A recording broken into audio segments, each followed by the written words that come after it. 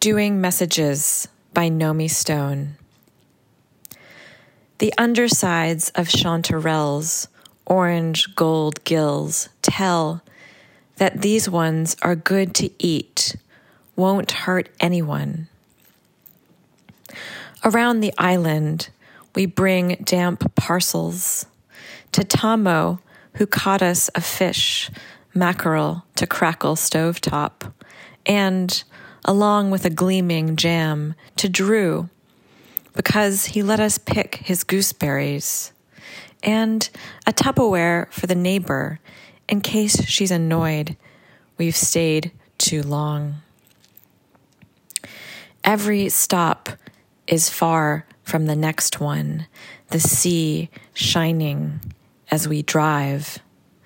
And I learn that these errands are called doing your messages. And each gold trumpet does speak from its stem. Hello, or thank you, or will you help me if one day I am alone?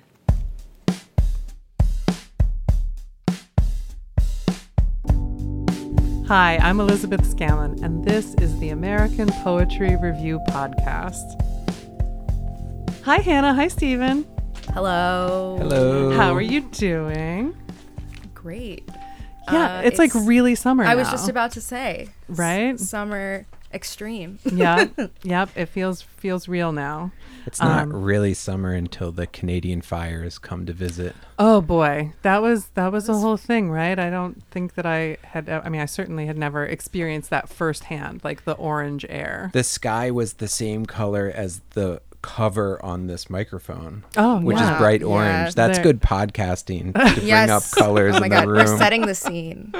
It was the thing that was so weird about it for me was like being outside at like 3 p.m. and like looking straight at the sun. Like you could just look straight at it. And it was a perfect circle because all of the rays were just like it was bizarre, obscured by the smoke. Well, and I also just had this funny realization of like how much more information we have at our fingertips all the time than we ever have before. I mean, that's kind of a banal observation, but in that moment, in that phenomenon, I kept looking at my phone because on the weather app, it gives you that score of like the AQI. We learned all about that. And AQI. it just kept going up and up and up and up and up like throughout the day, like to this astronomical number that I never even thought. I thought we were going to break the scale. Yeah. I have a question for poetry editor Elizabeth. Sure. How many poems are you expecting with AQI? Referenced in the next year. That's a good question. I'm sure they're coming. It's they're coming. The coronavirus sonnet crowns. Yes. Although I have to say, I have nothing but love. Yeah, I love them for the crowns of sonnets. Like really, like as a hallmark of our era, the sonnet cycle of the last 3 years has really been kind of amazing to me. Yeah, and I would be excited to learn more about environmental air quality patterns in poems. So I say that cynically, but really, but it would really be true. really interesting. And actually, Stephen, that's a good segue because in the issue that we just today got back from the printers, the new July-August issue, we have an essay by John Shoptaw on eco-poetics. We have some amazing poems from David Baker that are eco-poetic, concerned with issues of the environment. And so, that's in the air. It's in the issue. It's in the air. Among us. It's in our lungs. That's right. It's one of those things that you're happy about having in your lungs. Oh my God. Right. So the July-August issue that has Amakajo on the cover. Very exciting. We're always excited for a new issue.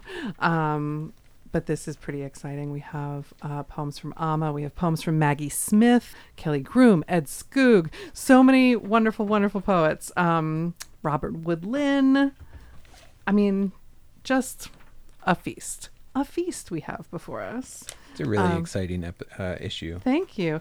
Any call outs, guys? Any big faves? I personally... I might just have to like kick it off, right? Because here we are. These Maggie Smith poems are gorgeous. I'm going to read this one called The Score. Sometimes I feel like I'm writing the score for a film that doesn't yet exist. But everything that will happen in the film will happen to me. Is this what they call plot? This daily picking up of the same things, glasses, coffee cup, pen, book, keys, and setting them back down again. Narrative has always troubled me, so I'll leave that to someone else and write the mood instead. Also approximating setting, a little piano to suggest rain, and violin for a river, long and thin. That key change, a meander.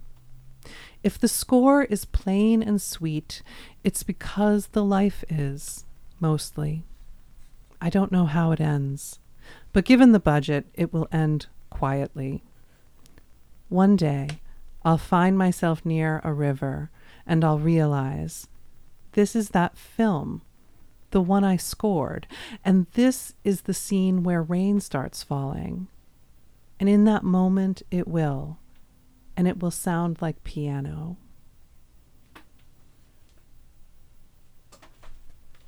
It's a little story. I love a little story. It's very sweet. It is very sweet. I kind of enjoy how, I certainly enjoy how the poem says that narrative has troubled me, but it gives you so much narrative, right? I mean, I feel like there's a whole world in that I was just poem. thinking that I wasn't looking at the poem when you were reading it, and now that I see it on the page, I'm surprised at how short it looks. But while you were reading it, I felt like it taken along. It builds the world, right? Yeah. Something happened to me in that poem that I would say often happens in poems that I like, which is I stopped listening at the point of craft that just like grabbed me, and that around 2/3 of the way in, which is remarkable. That key change, a meander, and then the poem just tonally is in a different place, right? On a key change, a meander. It's really so a well good. done poem. So good, yeah. The Volta, right? Yeah. The Volta. We love synonyms. We poets, we love to say the Volta, but like we might as well say the key change. I mean, it is a really satisfying pivot. So good. Yeah. As we said before, some other delights in this issue are that essay on ecopoetics. We'll be sharing some readings from our contributors in the course of this episode. Stephen, you were saying that you really enjoyed these translations by Michael Bassett of the poet Umberto Acabal. Yeah, they're really wonderful. They're short and surprising, as translations often are, because we're not sort of, we're finding our way out of the English language and the culture a little bit into something new. I was just now looking at this one, Rupture. Your silence exploded and awakened the madman sleeping in my brain. I started looking for you down every dead-end road. They tell me you turned into flowers. They tell me you turned into honey. It's your fault. I think I'm a bee. It's really really heartbreaking, immediately short poem, wonderful repetition. I mean, a lot of these things are things that Michael does in his poems. Oh yeah. But in translations, it has that him and not him quality. Michael Bassett is such an extraordinary translator. I really think that he's one of the most interesting poets working in translation right now, for that very reason, is that he always manages to sound like himself while also giving a very careful, conscientious, detailed translation of the poet he's representing. Have either of you ever tried a hand at literary translation? Only as a student, but I'm really fascinated with it. Yeah. Maybe if Give it a life go. allows, I should. Just for fun. Like, exercise is a different part of your brain than writing or like reading and editing. Right. Like, it's totally different. Right. I mean, I don't do it a lot now, but I did it in school as well. Well, but you were in Mexico City for a while, right? was. You were immersed in Spanish, Yeah. learning some. Yeah. Yeah. While you were in Mexico, did you read any contemporary poets? Did you come across any? Yeah, yes, I'm gonna like forget every name. Oh, ever I'm sorry. Right I now, didn't mean you're to put you on fine. the No, spot. I had a friend that I made there like take me to this very cool contemporary like Spanish literature bookstore in Mexico City, and I was like, I'm gonna buy all these books and then I'm gonna read them, but you know, I have them, and it's just like the Spanish is a little bit daunting now that I'm not like in it, but yeah, I'll look. I don't remember the names. No, that's fantastic. I mean, that's I think one of the real, I mean, just opining, but I think one of the really one of the shortcomings of being a poet in America is how little we know about poets from other countries. Sure. And honestly, when you want to go looking for contemporary poets in other languages, it's sort of hard to know where to begin. Right? And yeah, I think that this is such a great time also. I mean, we had is it Poetry International that was published a couple years ago, which is such a great anthology of translated works. I got really into Polish poets in graduate school, and I took a couple years of Polish. You did? And I loved it. It was really wonderful. Actually, the Love program fell apart around me. What did you do? My understanding of declensions was so bad that they were like, never again are we going to teach Polish. But I did I translated a book of Alexander Vaught poems. Oh, wow. Yeah, and I still have them kind of waiting to be completed. They're wonderful. Cool. Well, I would love to see that. I want to see him. I want to see him too. It's my great secret. Okay. I do remember in Mexico that I bought a like dual language version of Norma Jean Baker of Troy, the Anne Carson great. book, which is so funny because she's, you know, a translator herself of like classic languages. And then I have a copy now that's like one side's English and one side is Spanish, and so that's fun too. That is called an en face edition. Oh, when they are facing each other. That makes sense. There you go. French. There you go. Yeah, that's my only other language. They didn't even teach Spanish in my high school. That's ridiculous. Really? In America, that's ridiculous. But I did study French all through high school and college. So there's that. This is Justin Rigamonti from the July-August issue reading Boros from Bora, which in Greek means food.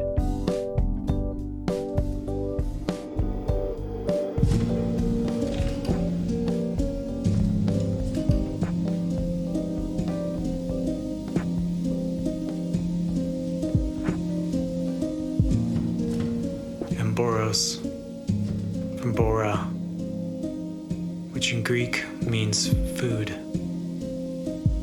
as in tail food, which is strange because usually food is thought of as something other than the self. But the larger you become, the more cosmos you comprise, the less consumable otherness there is, a shrinking slice of not you, until you're the whole thing. The world serpent, Uro, Boros, the yin and yang, the mouth of light coiled back into the darkness of your body, which you've always felt, guessed at. Your mind, not a discrete slice of consciousness splayed out on cosmic glass, but all of it. A bright cell inside of God, and therefore all God. Your name implying oneness the word for tail, or amboros, from bora, which in Greek means food, as in tail food, which is strange because usually food is thought of as something other than self. The larger you become, the more cosmos you comprise, the less consumable otherness there is.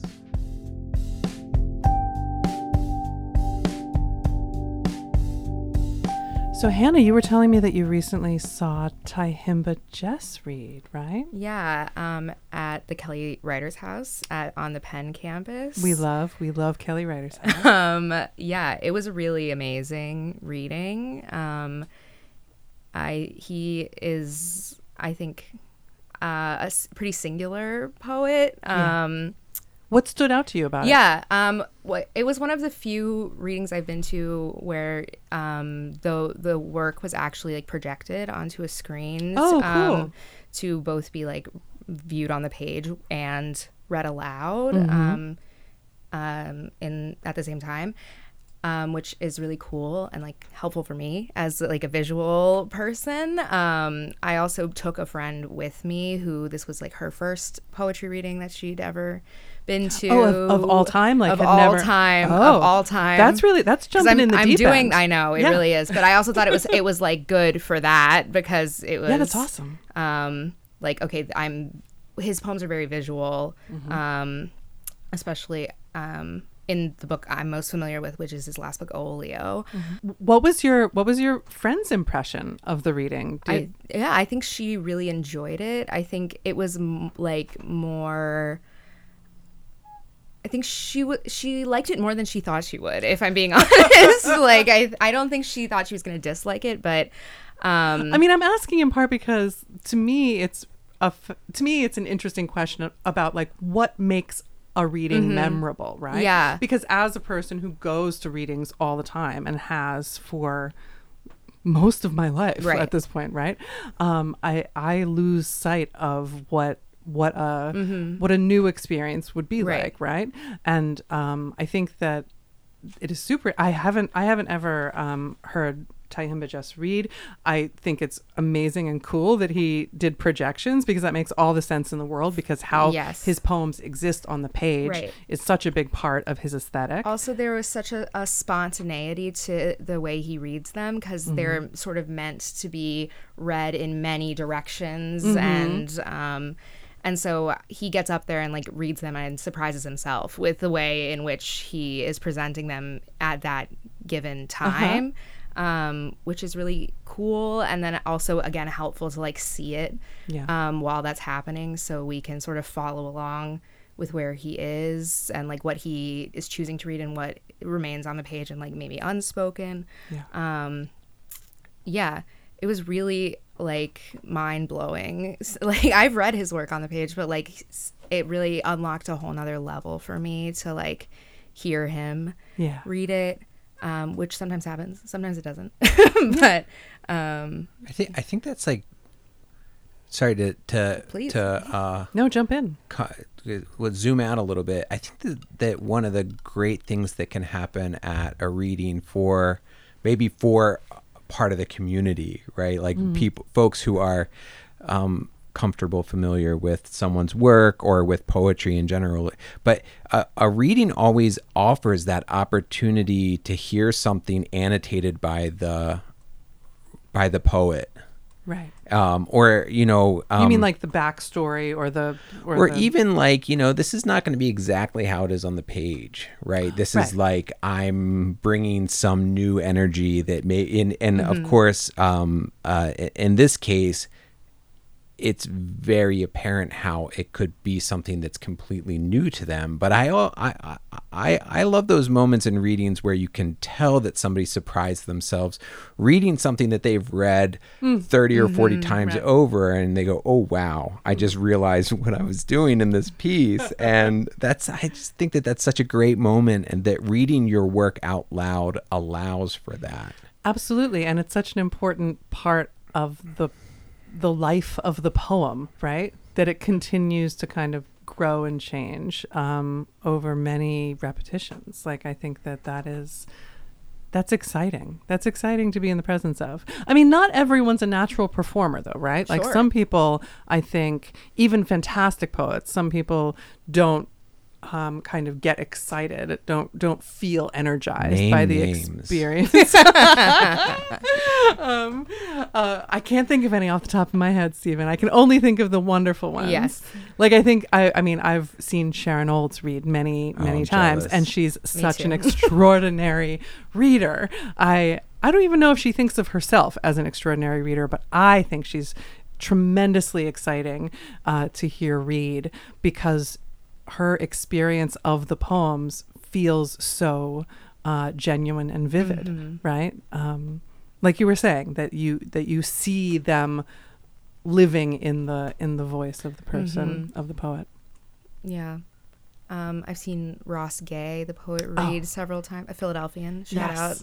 Yes. And it's just like, I don't know, I just like I'm such more of a fan after having seen him read, because he like is his work, you know, like, of course that's true, but like seeing him, he like is as tender it seems on stage as his poems, you know. So it's fun to get that extra dimension through attending a reading.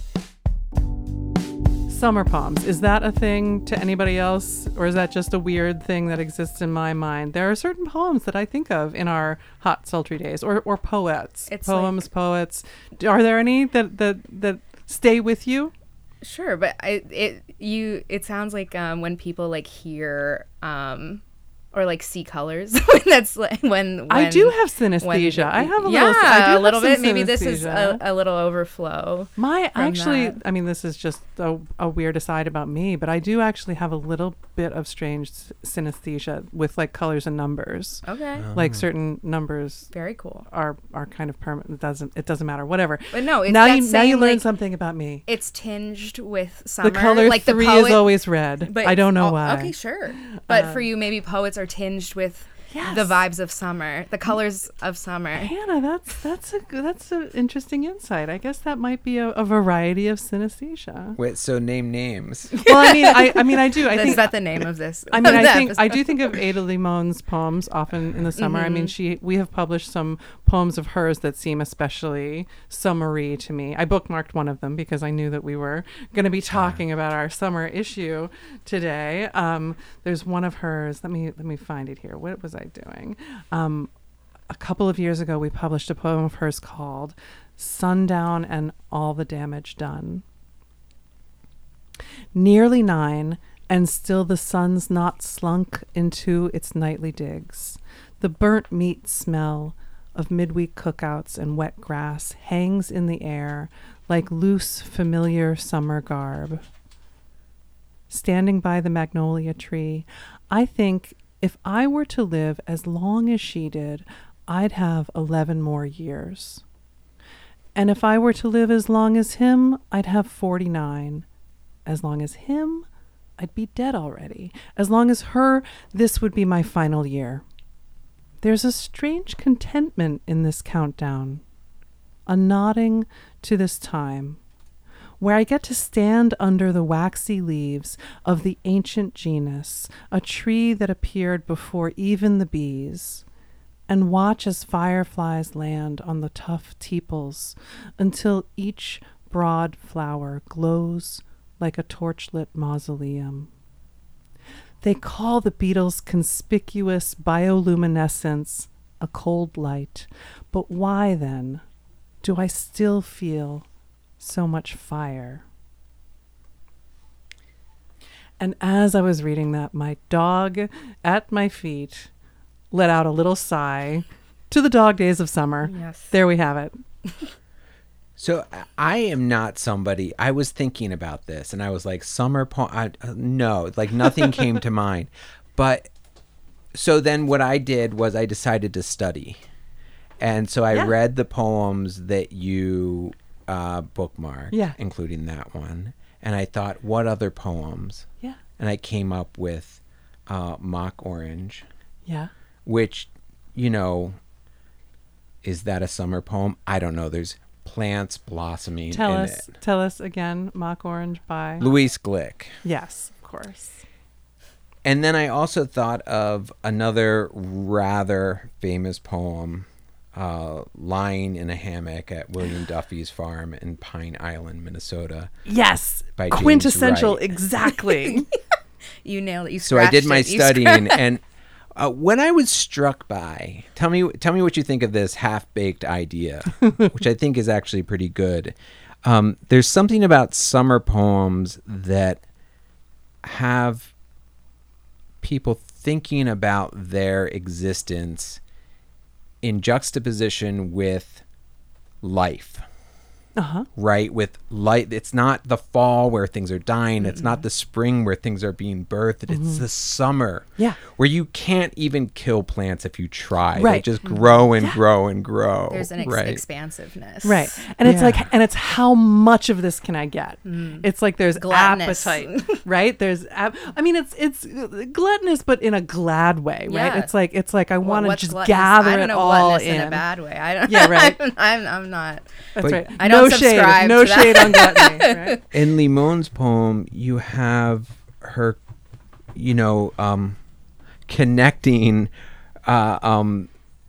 We're thinking about her age and compared to all of these other people's ages, right? It's like you can't stop but thinking about your own life in this way in summer. Right. It's mortality, but it's not the emphasis on mortality. It's the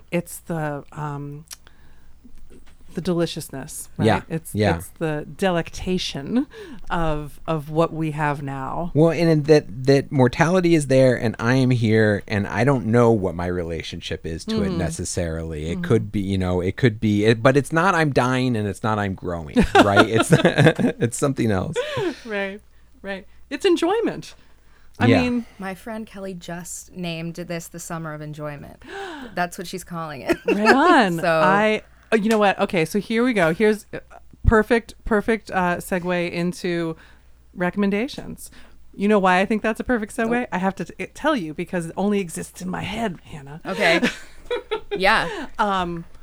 I feel like recommending Janelle Monáe is like recommending breathing air because it's just there. But the new Janelle Monáe record is so Tinged with summer. good. It's so tinged with summer, and it's, and it is, it's called The Age of Pleasure. But one of the reasons why I wanted to shout it out is because on that record, there are so many like little extra pleasures because like Grace Jones has a little like pop-up cameo on it, and Sister Nancy has like a little track on it, and man, I just love it so much. Wow. Anyway, recommendations. Read any good books lately? Or any other things? I just read do you know this book, the Argentinian novel Tender is the Flesh? Do you know about this one? I don't. Tell me about it. This is kind of a downer. Like to go from Janelle Monáe to this one is like It's okay. It's all in there. I know. Really good. I read it in like 24 hours. So it's very compelling, but it is about breeding people for meat consumption. Oh no. Okay. Which to me, I've just been thinking since I read it about how it could only be written by an Argentine. Okay. It's like a meat steeped culture. Oh, yeah. Very heavy. It's like the premise of the book is like animals are out. They have a virus that is fatal to humans. So all animals, we can't have them.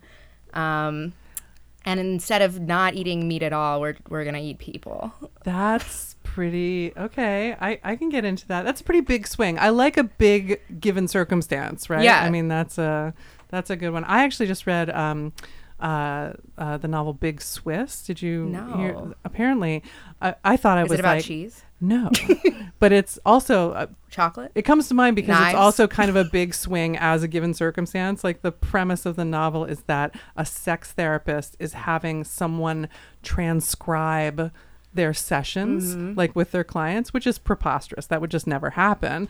But the person who is transcribing then like falls in love with one of these clients whose voice she recognizes like out in the world. You think that happens with this podcast?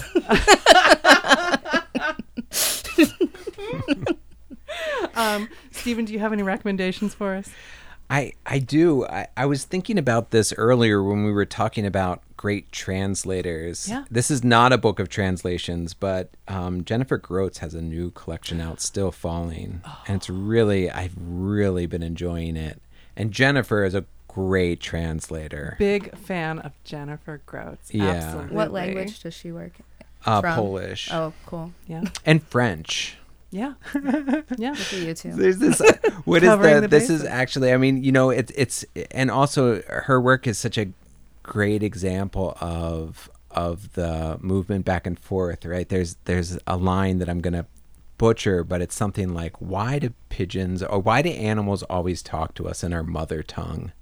And she's like talking to a pigeon and somewhere in France, and I love that line. That's so good. Hers.